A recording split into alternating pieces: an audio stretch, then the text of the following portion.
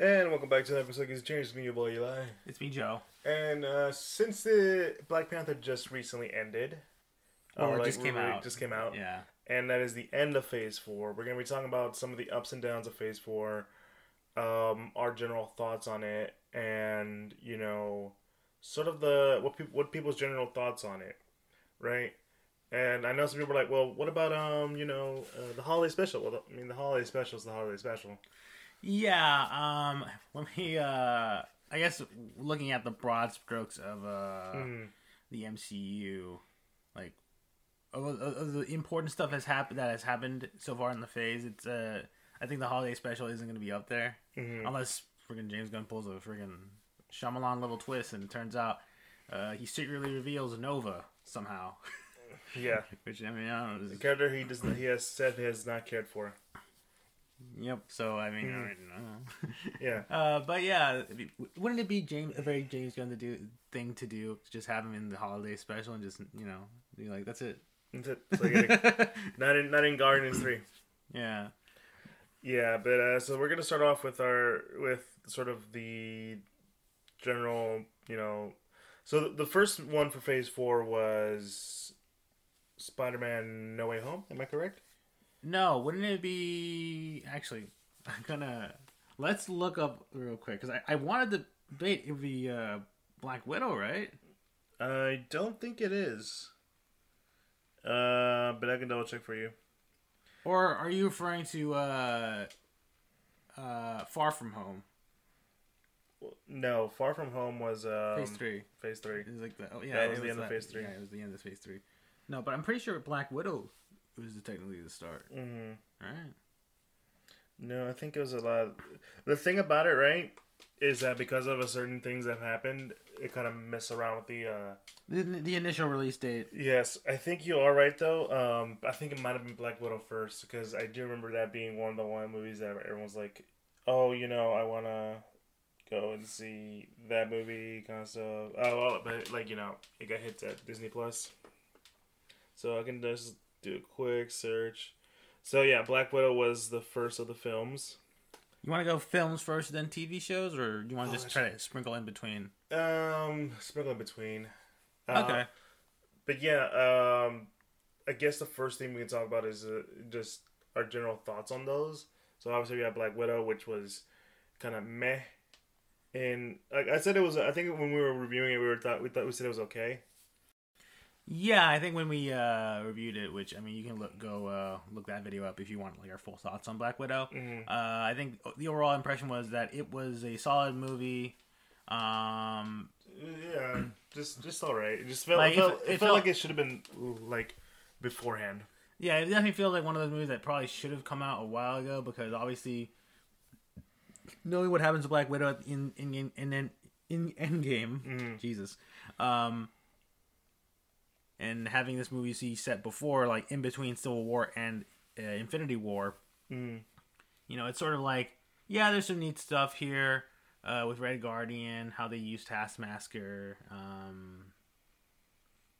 and the setup for Yelena potentially being the next Black Widow and stuff.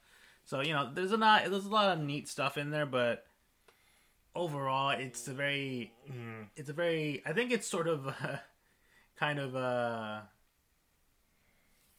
like an early preview of what I think most people feel about Phase 4, at least most general people feel about Phase 4, where it's like, yeah, there's some good bits, but overall kind of lukewarm, Yeah.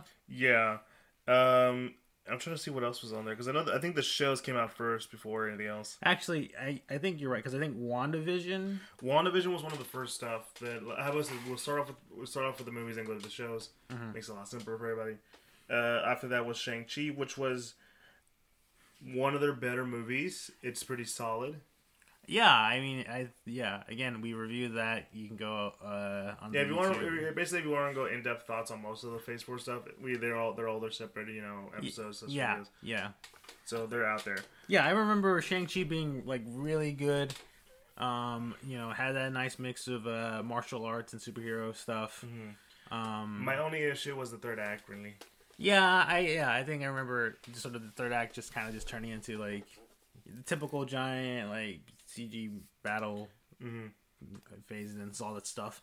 But I mean, at the same time, I really just sort of liked Shang-Chi's character and how that all goes through.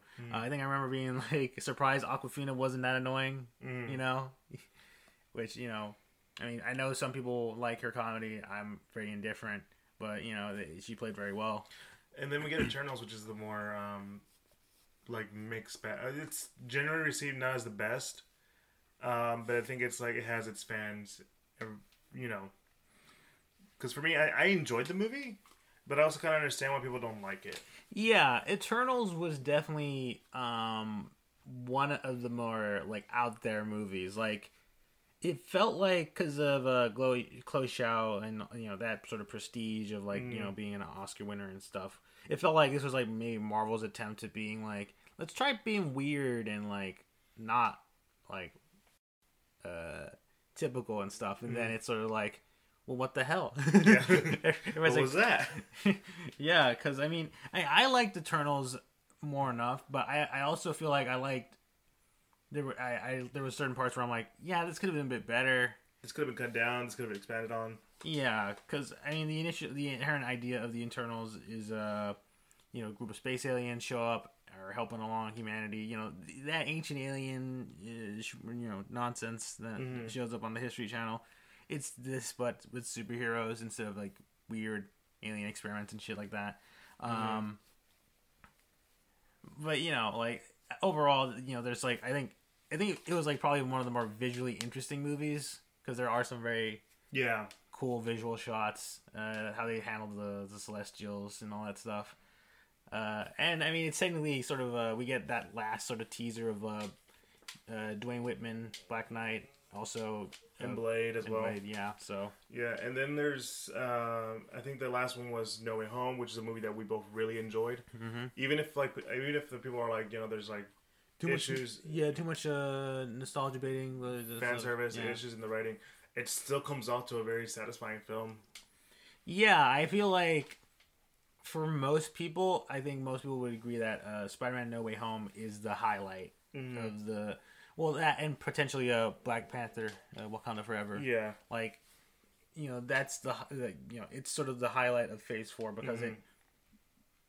I think out of all the movies, really takes the inherent idea of the multiverse because you know this is not going to be the multiverse saga. Yeah, for phases 4, 5, and 6, like it's the one that like takes that multiverse concept and just runs with it.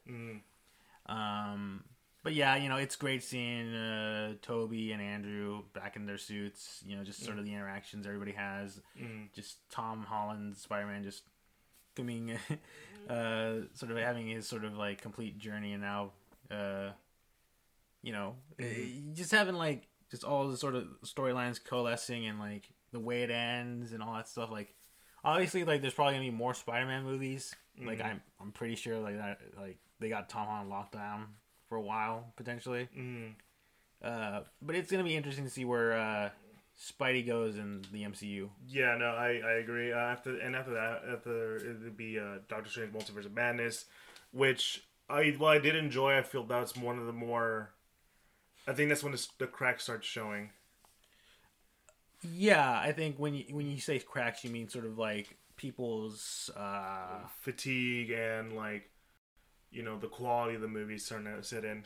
Yeah, because I think once that movie came out, there was a lot of discourse. I think coming out of just more how the MCU is right now, and I think that, and I also think the shows at the time were also contributing to that sort of discussion of like, is there too much? And we'll get to the shows too.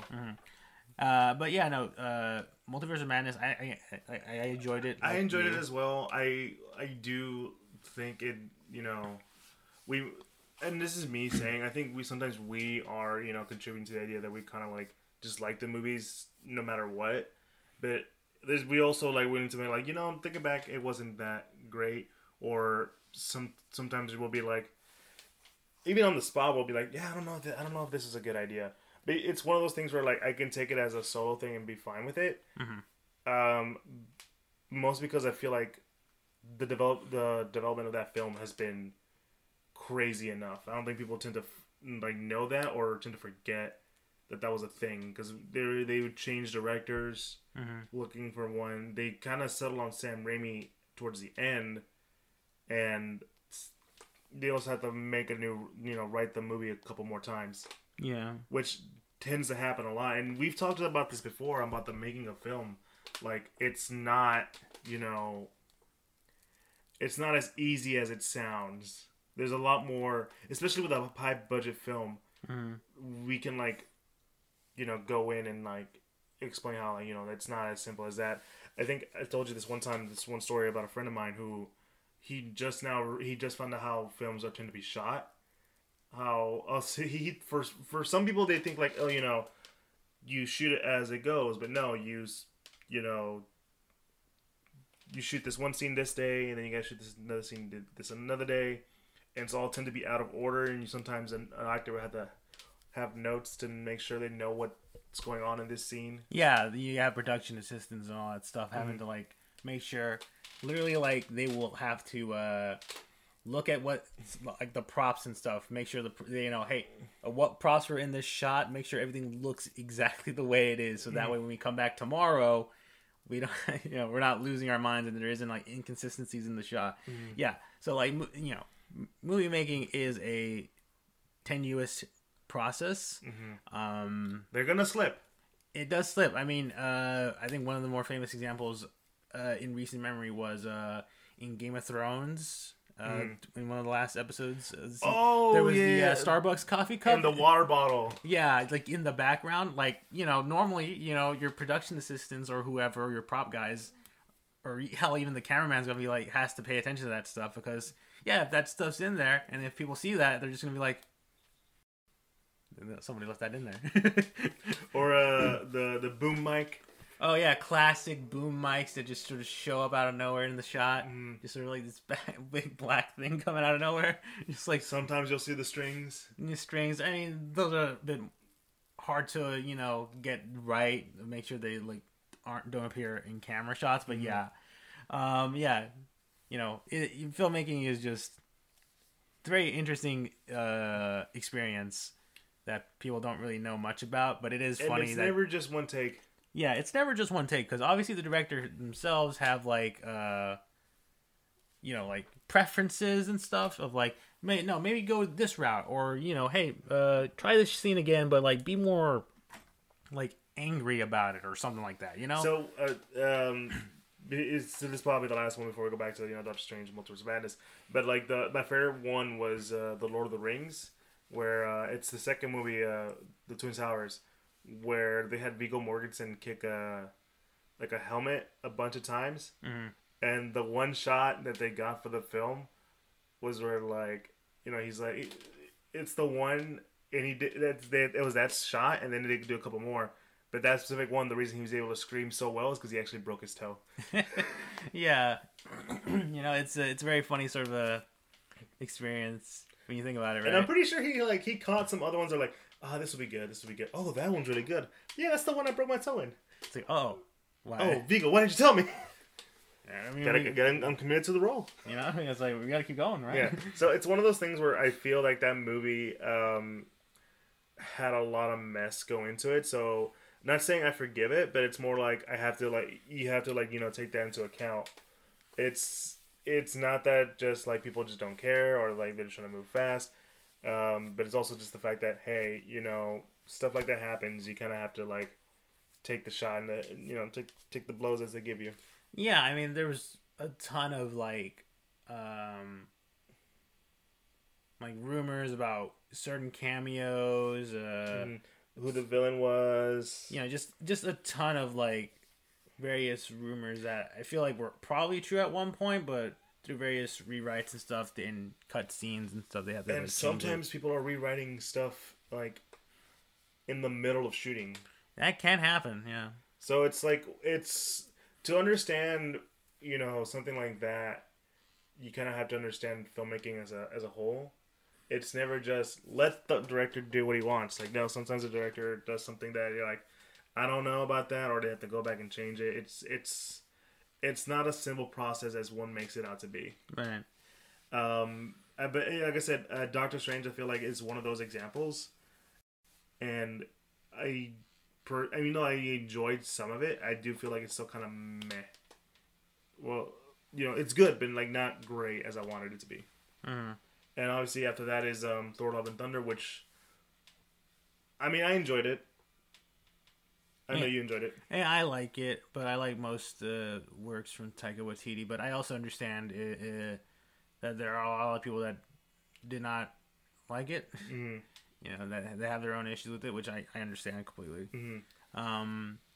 Yeah, it's our first like fourth movie on one of our established characters, Mm-hmm. which is funny enough. And I think Chris Hemsworth has always been adamant that he would like to, as long as Taika's making Thor movies, he would like to be a part of them because I think he has a lot of fun with them. Mm-hmm. And like that's pretty evident in this one. Yeah, it does seem like the cast was having a lot of fun with it. And while that probably produces stuff that I particularly enjoy, and then probably some people are like, well, this is just, well, quite frankly, I don't care for this. No, I totally get that. I mean, for me, I can see those issues. But I've also tend to notice stuff that I like about it. I mean, I've always been one that's never adherent to negativity. Mm-hmm. Like, I don't tend to focus on negativity unless it's valid criticism, or even if it's valid criticism, if you come at with a sense of anger, or just you're just shitting on it, and you're just I guess for me it's if it's a bad movie, I'd say it's a bad movie and move on with my life. Mm-hmm. Right? I can talk about how crap it is and then move on with my life. I don't have to go back and talk about it. I don't like to dwell into negativity for too long. Right. Whenever I talk to people about Morbius, because I've watched it secondhandly, I usually tell them yeah, that movie sucked. And I always talk about that one scene because to me that one scene is the reason why I think that movie sucks in terms of writing. It's when Morbius saves his friend. And he's a little kid. He's calling for help. He's in the bed, and he just figures out how to fix the little machine that's attached to his friend. I'm like, wait, no, you're a kid. You wouldn't know how to do that. I don't care if you have genius level intellect. You wouldn't, figure out how to do that well or that fast. Right. And it's really break immersion kind of thing. But that's about most of my criticism comes. Most of my notable criticisms at the end. Because there's something this movie's just really bad. I just don't really care for it, and I'm just gonna write it off, whatever. So I'm not gonna give it my full attention. That's always been my philosophy on when it comes to bad films. But if it's a movie I like, I'm just yeah, I just like it. Yeah. I just like it. It doesn't really matter whether here's my reason for liking it. And that's it. If you dislike it, that's fine. Just don't be an asshole about it. That's my thing. I don't know where you stand on that. No, I definitely understand. There's enough people online that already sort of take away most of that the negative, they play into being super hypercritical and negative and stuff. Which more power to them, because that stuff definitely generates a lot of clicks. I mean, there's a reason why the Everything Wrong With series is so freaking popular even to this day, because for a lot of people, it is more fun to just dunk on things they perceive that sucks rather than just making stuff about yeah, this is good, and here's why it's good, kind of thing, But yeah, that's sort of I mean, as much as I like Love and Thunder, I can also admit there are probably some flaws in it here and there, but I still sort of we're not saying it's a goddamn perfect movie. We just say we liked it. Yeah, we had fun with it. I think that's sort of I don't know. It is kind of weird that some people feel I don't know. It's just kind of weird where it's okay, yes, the movie has problems, but I still enjoyed it. And some people are like, no, it has to be good or it's bad or whatever. And it's do we dunk on people for liking the Transformers movies, even though we all know why people like watching the Transformers movies? Yeah, no. It's one of those things where I'm I mean, if it's bad, it's bad. If it's good, it's good. If you enjoy it, that's what matters. Again, that's my philosophy on a lot of things. Mm-hmm. I do not like to dwell in too much on negativity. That's why you'll never see me do a rant on here. I can go rant. I can, but I just choose not to. Yeah, because at the end of the day, there's like, why waste your time just ranting on something that's bad instead of just being like, okay, it's bad, here's why, and then let's just move on, Mm-hmm. But yeah, after Love and Thunder, we had the most recent one a couple out, like, what, a week ago? Wakanda Forever. Wakanda Forever. And I think that one is like, I think that like solidifies like, no, Marvel still has this. They can still produce something of high quality, and it's gonna take some time. Sometimes it's finding the right footing, and sometimes it's like nailing it on on the board. Mm-hmm. And because like Wakanda Forever, like it's also I think one of the movies that got pushed back a lot more times. Did it? It did, and obviously a part of it is just due to current events that were happening at the time, as well as the death of Chadwick Boseman, which I'm pretty sure definitely caused a bit of like, okay, how the hell we move on from this? Just a ton of like having to like make some changes and decisions of just like, all right, how do we want to make a Black Panther sequel without our Black Panther? Mm-hmm. And they sort of worked through all that. And I think they delivered on a very good, solid movie that sort of is the end cap to the at least on the film side of the MCU. Mm-hmm. So yeah, it's a very interesting thing to and obviously the shows we have WandaVision, which was like one of the more standout ones. It was a good like I think it was like sort of like, okay, this is a interesting territory we're going with the Marvel shows, because I think for the most part it was like focusing on, at the start it was focusing on characters that we knew from the movies, but now they're giving their own spotlight in like these TV shows.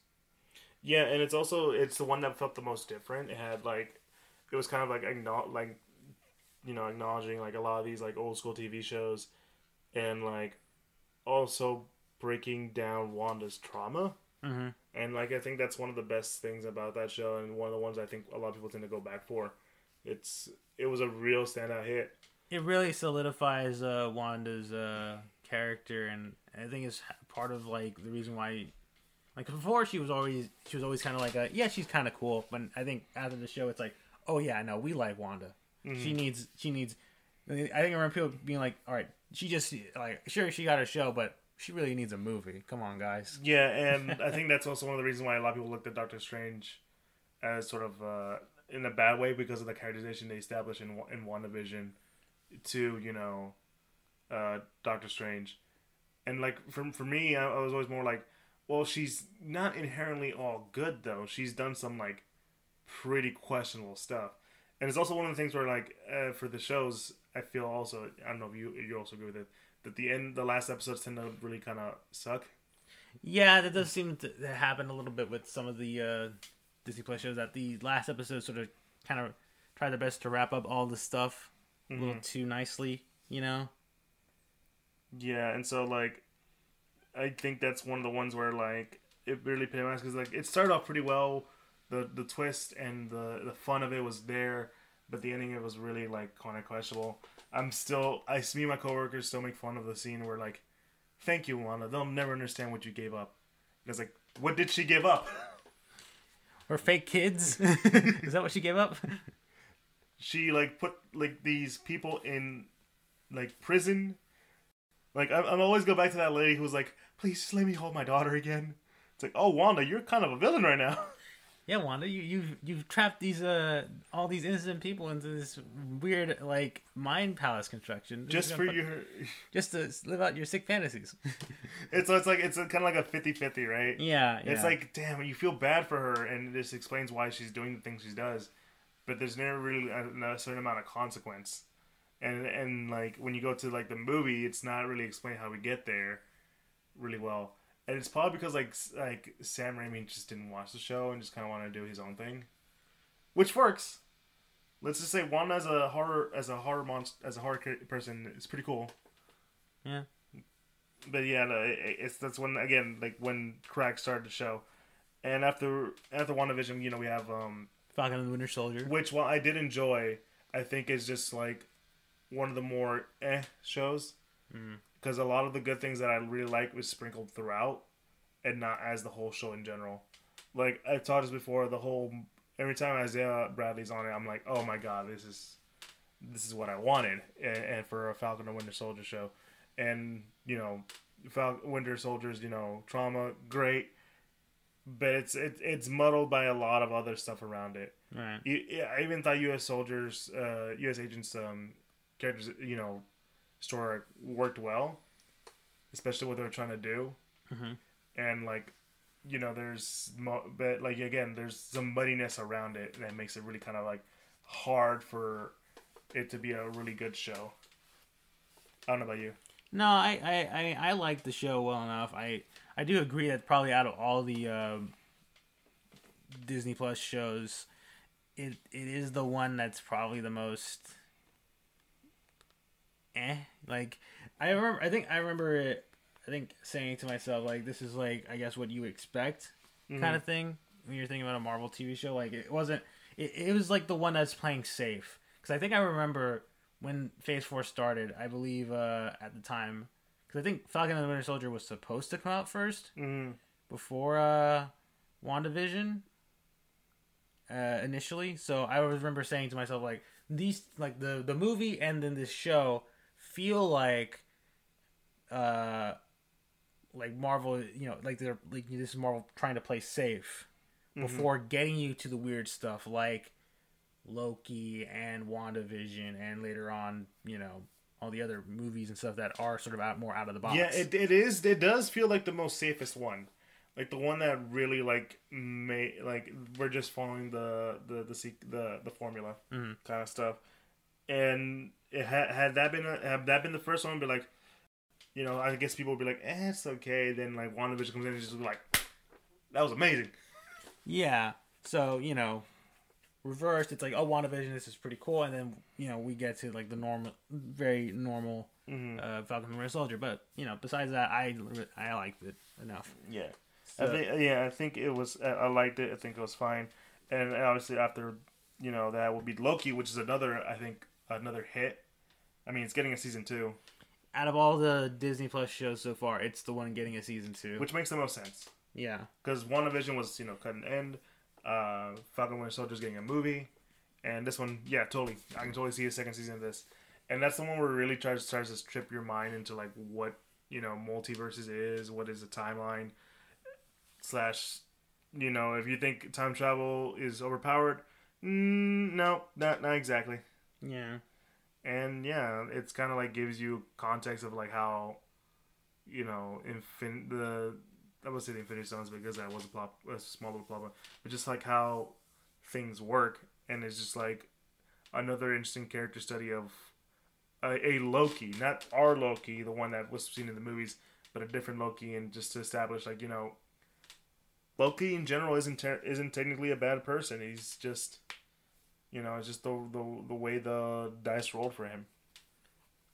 Yeah, more or less. Like, it is sort of just because I mean, obviously, it is not like the Loki we've seen for most of the MCU, but it is interesting that we do get to see him like go through like a similar not hero's journey, but just a similar character perspective, especially since he gets to learn what happens to the regular Loki. He's sort of like, what the fuck? what happened in my life that led to these events? What the hell? But yeah, it is definitely the more interesting show out of most of the Disney Plus shows. It also has the one that has the most impact, because obviously by the end of the show, the timelines start to reemerge again, and sets up Kang as the next big threat in the MCU, who we will be finally getting to see in movie with the upcoming Ant-Man and the Wasp Quantumania. Yeah. So yeah, that is going to be an interesting thing to see, and I am interested in just where the next season will pick up. No, yeah, I'm interested too. I think it's one of the ones that like really like leaves you wanting more, and it's one that's probably like the most interesting. Like, it looks one of the more different ones, right? And that's we'll wait and see. What if? I liked it until the last episode. Yeah, what if I wouldn't say I disliked it. Mm-hmm. I mean, I think it took the concept of the what if comics and realized them pretty well. It is sort of interesting that they did decide to sort of just bring all those storylines together and wrap it up. I believe it is getting a second season. It is. They're getting like a specific Marvel zombie episode again. I think, or because I know they're getting a Marvel zombie show. Yeah. So like, yeah, it is going to be. I mean, it's just a nice little side detour. Like, obviously, not a whole lot of what happens in What If gets, ties into the regular MCU. Besides maybe like bits of like, oh yeah, since we've did the whole Peggy Carter as a super soldier storyline bit for What If. Why don't we just add that cameo into Doctor Strange? You know, all that sort of stuff. Yeah. But yeah, like What If? It's a fine like show. It's a first foray for Marvel for the MCU in animation, and it works well enough. I do agree that the last episode is sort of kind of just like not really that necessary in terms of like, yeah, I get you want to like wrap all the stories together to give it like some sort of like cohesion, but I feel like that's not what If. Yeah, I would say like that's not usually what If is about. It's just having these scenarios play out and just sort of going to the logical conclusion of them. Mm-hmm. You know? And then, so after that was Hawkeye. Which I think was okay. Yeah, I mean, from what I've heard. I tend to forget about it most of the time. I mean, yeah, it really just more or less helps set up more of, like, the next generation, like, for a bit, like, Kate Bishop as sort of, like, gonna be the next Hawkeye. Not to say that, Clinton's gonna go away. Yeah, he's probably still gonna be there, but also is the first show to bring back certain elements from the Netflix shows. Mm-hmm. You know, so yeah, it brings back Kingpin and all, but also brings back Yelena from the Black Widow movie. Mm-hmm. And like it's one of those like it's a setup gap too, like where it's all setting up for this character to join this group or whatever. But I think it's. Again, it's one of those moments where I think for the shows, this is where it starts becoming very meh and kind of like not, I wouldn't say forgettable, but like not as great as they should be. But like there's always like, but it's kind of sad because like there's always like moments of sprinkle of like good character development. Like the fact that they are able to focus on the fact that Clint himself is hard of hearing, and having him use sign language, and the fact that. That scene where he doesn't have his it's not working, he can't hear well, and Kate's like writing out what the kids are saying, and it's like this moment of like it just reminds you like, oh yeah, Hawkeye's a dad, he's a person, here's someone who he cares about. And it's like something that you don't tend to see, or it's like it kind of takes away the facade of like of him being just like a badass. Yeah. Like no, he's got a family he's got to care about. Like something that isn't dwelled in as much as you would hope would be. That wasn't just like the opening to Avengers Endgame or whatever, and like in Age of Ultron kind of stuff. It's like, oh yeah, this is why I'm fighting for it. This is my family. I'm here to keep them safe. And then the stuff that happens in Endgame, like I lost my family. Like what's the point? So this one really makes him show, like, I feel, how much he cares about his family. Well, like you said, also establishing, like, a bunch of other characters, because we're getting Echo, we're bringing back Daredevil, we're also, Yelena's doing her things. So yeah, it felt more like a stopgap than anything else. Right. And after that we got Moon Knight, which is a show I liked, but has been very, I wouldn't say hated on, but it's more like, depends on where you stand, it could be bad. I just sort of assume that, from what I've heard, that most criticisms of the Moon Knight show were more on just how he's not as dark as he is in the comics. I've heard it also involves his stance on religion. Well, again, those are ones that I've heard myself. or some that it's not doesn't do well as they do in the comics. But usually for me, it's always like they're doing something different. It's fine. It doesn't always have to be a straight adaptation from the comic. Right. And to be fair, like for the most part, it's definitely out of all the Disney Plus shows, it's the one that's the most disconnected. And it's sort of its own thing, and I think because of that, it works pretty well, you know? Yeah, there's a lot of good in there. Ethan Hawke as a character was really fun. And, like, he is just very much cultish. And, you know, Oscar Isaac, if you've never seen Oscar Isaac act good in his life, this is one of the ones he's going to be doing good. That implies that Oscar Isaac acts bad in most of his roles. Well, he's often in some roles that aren't that great. Listen, he made up for Apocalypse. I'll just say that. Okay. And Poe Dameron. Then again, he was in Dune, so that should tell you how good he was. Yeah. Yeah. But yeah, I think it's like one of the better ones. I really like the exploration of Mark as a character and how they, you know, set things different. Obviously, it's getting a second season because the way you ended that, how the hell do you not get a second season? And obviously, we got Miss Marvel. Do you have anything to say about Moon Knight? No, I think I agree. I liked it a lot.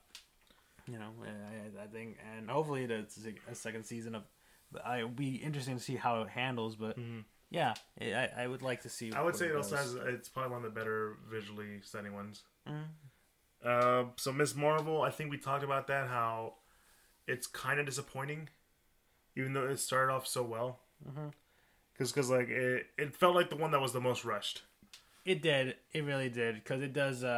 You feel like there's like.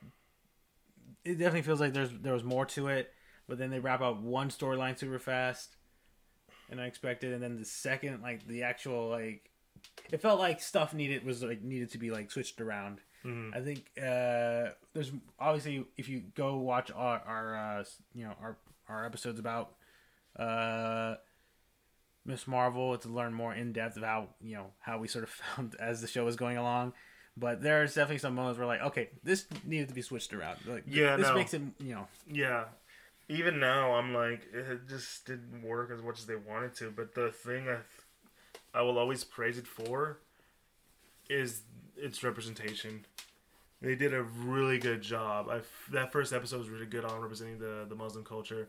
The second episode really, like, strengthened that. And then, like, as soon as we started going more into the superhero stuff, I was like, no. Pull it back, because the thing about that made Kamala really great was not only was she a superhero, but she was a person of color. You get to really understand this culture, because it was at a time where you didn't see it that much, and I feel like that's what you should have like went with, right? And I guess technically I Am Groot is one, but we already talked about that. It's fun, whatever. Go check it out. Do we talk about any of the specials? You know, Werewolf by Night? Nah. Not really. I wouldn't say so, because Werewolf by Night and the holiday special, like, they're neat, but I don't think they're necessary in terms of like of the consequences in the MCU. Funny enough, I saw someone complain about the werewolf outfit because it wasn't like, you know, updated like anything else, and I was like, "What are you talking about? It's like Wolfman. It's practical." Yeah, I mean, I think we talked about it in our Werewolf by Night. I think it's a good werewolf design. Yeah, it was more like they went with there's different interpretations of a werewolf, all right, and some people like it some way, some people don't. You can't please them. Yeah, they can't please them. Yeah. Go ahead. No, I was gonna say, after Miss Marvel, we had She-Hulk, which I really enjoyed. I liked it too. I can it definitely has issues, mainly in terms of just She-Hulk's CG. Yeah. Sometimes it looked pretty all right. Other times it's like, well, you needed some more time in the cooker for that one. And I mean, obviously, some other people have different issues with the show. For me, it was just like you're telling me good stuff, but it's being said or written in a way that's like doesn't land on it the way it should. Mm-hmm. Right? It's that first episode thing we talked about, how the first episode had this moment that people were like, you know, her yelling at Bruce, but it's like, no. So she has a point, though. If you pay attention to like a lot of stuff that's happening early in the episode, that's why she's upset. That's why she's saying that, and that's why also how women are treated when someone is upset or angry. Yeah, no, that makes total sense. Mm-hmm. Also, you know, it's probably one of the more comic accurate representations of She-Hulk, too. Right. Also, that last episode was really fun.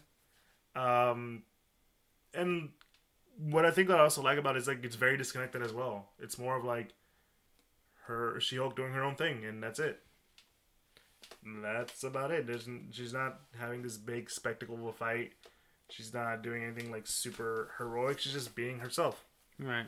And that's really what I liked about it. I don't know about you.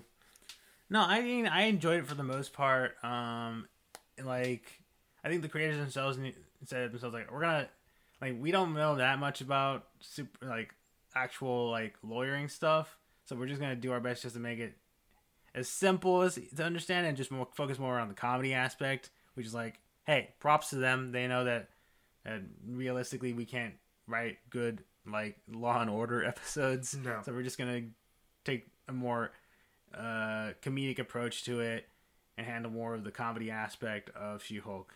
What the episode with Megan Thee Stallion, that was probably my favorite one. Mm-hmm. That one and the one where they're in the hut talking. Yeah, those are my favorite episodes because the comedy there is pretty fucking good. Yeah, because like I could just the like there was no reason to bring in Megan Thee Stallion, just the fact that you name dropped her, but the fact she's there just makes it funnier. Yeah. And just the way it ends, it's like they made this show knowing, you know, full what they were doing. Mm. It was a very fun show, and I think that's about it because that's the last show of Phase 4. I guess now for the last few minutes we can talk about our general thoughts on it. Overall thoughts on Phase 4. I'll let you start off. Yeah, overall, Phase 4 was you know, I think it was a solid, you know, showing for Marvel. Mm-hmm. You know, there were some highs, there were some lows. And I think part of it is just sort of like it's hard to follow up Endgame, you Mm-hmm. know, and I feel like most people sort of understood that. Like once we saw like the slate of the Phase 4 movies, I think most people. And like movies and shows, like most people, at least I hoped would understand. Like, okay, because I think most people wanted like the next big thing and stuff, especially since you know, Iron Man basically is gone, Cap is basically gone, you know, Black Widow is gone. Like, there's not a whole lot of stuff for our established characters beforehand, you know, like. Phase 4 is it's one like showing off some of the newer heroes and basically the next generation, sort of, as well as just sort of like you know, Endgame sort of cleared the table, you know, and now Phase 4 has to set up the new table for you know this new saga, the multiverse saga, and for the most part, I thought you know again it's fine. It had some highs, had some lows. But I think I knew going into Phase 4 that whatever was going to happen here wasn't going to be necessarily like as big as Endgame. Like it can't be because Endgame was the buildup of like 10 years of Marvel movies, and you know having that all sort of coalesce and like having all of these storylines or whatever pay off and that kind of thing. So Phase 4 is essentially just a newer Phase 1. But without much, and having to bring new characters and hope that these new characters can resonate with your audience. And for some they do, and probably for some people they're like, I don't really care much for these characters, you know? Yeah, no, I agree. I think for me when it comes to Phase 4, I think this is the way I would describe it. It's the trial test period. Mm-hmm. You know, like they are trying out these new ideas. They're testing out how well this would work. It's more because like earlier, you know, with like say Phase 1. It's more like we are hoping to God this works.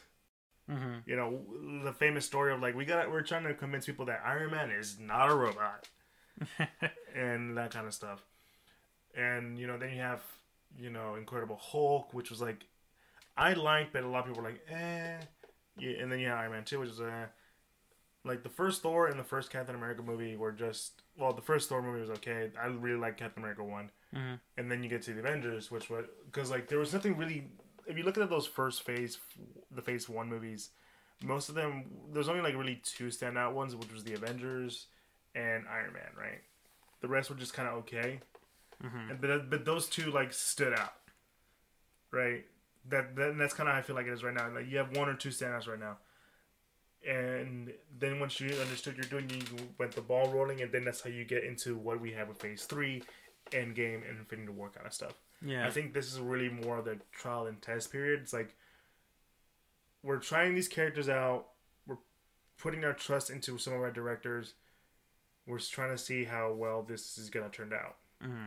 and from there we'll see what we can fix, what we change up, and what we can do to make it better. Right? I feel like that's what it is, and I'm also saying it as what I hope it is, because I don't know if you noticed, but like Eternals, Black Panther, Wakanda Forever, Doctor Strange in the Multiverse of Madness, Thor: Love and Thunder. Those are more on the director side than anything else, right? Like those didn't feel more like the generic Marvel movies. Those felt like they were trying to do something different. Eternals felt different from any of the previous Marvel movies that came out. Doctor Strange, you had a veteran director with his own style coming in. Some people didn't like the way some of his style of directing, but it's Sam Raimi. That's Sam Raimi gonna do Sam Raimi. Mm-hmm. And then you have, what was Thor: Love and Thunder, which depending on where you stand, Taika did what Taika do, and that sometimes turned out pretty well, and that sometimes turned out pretty wrong. And Wakanda Forever, that was mostly Coogler's, writing out to, the memory of his friend who passed away. And that turned out to be one of the best movies ever. Not only best movies ever, but like one of the better Marvel movies out there. Mm-hmm. So that's what I'm saying. Like I feel like this is more of like we're letting our directors do what they should be doing. Not saying they're hands off, because I feel like this, as a producer or people in charge, sometimes you need to put your hands in there to make sure everything goes the way it should. Yeah, I would say that I think I get what you're coming from. Mm-hmm. And it does make sense because I feel like that is sort of something that happens sometimes with at least with a lot of big budget movies nowadays, especially with the Marvel movies, where like they get people who don't necessarily haven't made a lot of movies, or rather just haven't done any of these big budget movies, and they sort of like go and like have them do certain things while the Marvel team has like a team of like camera operators and stuff like that to film like say action scenes. I remember that was a thing for Black Widow where I think it had like a different director at one point, but she dropped out because she didn't like how she couldn't just she wanted to direct all the stuff including the action sequence, even though I think Marvel was like, no, let us handle the action, you handle the rest of the stuff. So I do think that I don't think you're wrong. I think some of these later Marvel movies for Phase 4 do seem more products of like they have a bit more of their their director's touch into them than you could say of other movies that were maybe it's like, okay, maybe the director's just getting orders from like say Kevin Feige or whatever, Yeah, but you gotta include this and this and that, but like these ones felt different. And what most people, and they're not big differences too. Because some people are like, oh no, they feel like Marvel movies. Like, no. There's something different. There's a touch of personality, of creativity in there.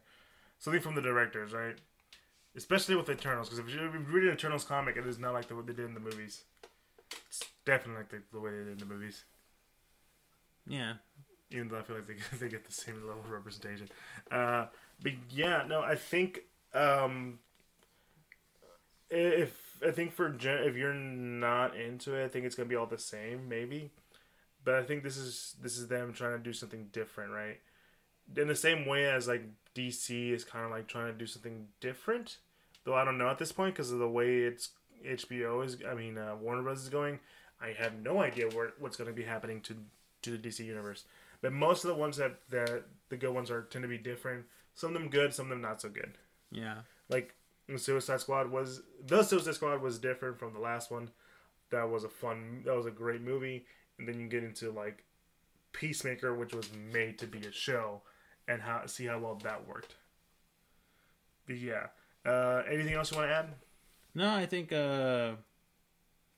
that's all. You know. No, yeah, I agree. Guys, thanks for checking us out. If you enjoyed what you heard, be sure to follow us on all social medias, Instagram, Facebook, and Twitter. At the Centurions, we're more selective on Instagram. We can find a link to all the podcasts that we're officially part of, like Apple Podcasts, Google Podcasts, Spotify, Apple Podcasts, all that good stuff. And yeah, we also have a link to the YouTube where you'll find find us there with our YouTube channel. Be sure to like, comment, subscribe, hit the bell icon, all the good stuff that YouTube does makes us do. And we have a Patreon if you ever want to support it there. It's there for you. And yeah, that's our thoughts on Phase 4. I think you're right. I think it's an overall meh kind of a showing. But like I said, hopefully they take what they did wrong, tune it up a bit, and try to make something better. There's always room for improvements. I mean, yeah, that's sort of all you can ask for is that Marvel looks at whatever criticisms have been had for Phase 4 and improve and stuff. I mean, considering the reception to say Eternals, I don't think we're gonna get an Eternals 2, but I mean, I probably would see them continuing those plot lines in a different movie. I mean, who knows? But yeah, overall Phase 4, it was all right. It was all right. Nothing to cry home about. Let's just all Wakanda forever. Right, yeah, I guess. Anyways, guys, me, your boy Eli. It's me, Joe. You guys have a good one. Peace.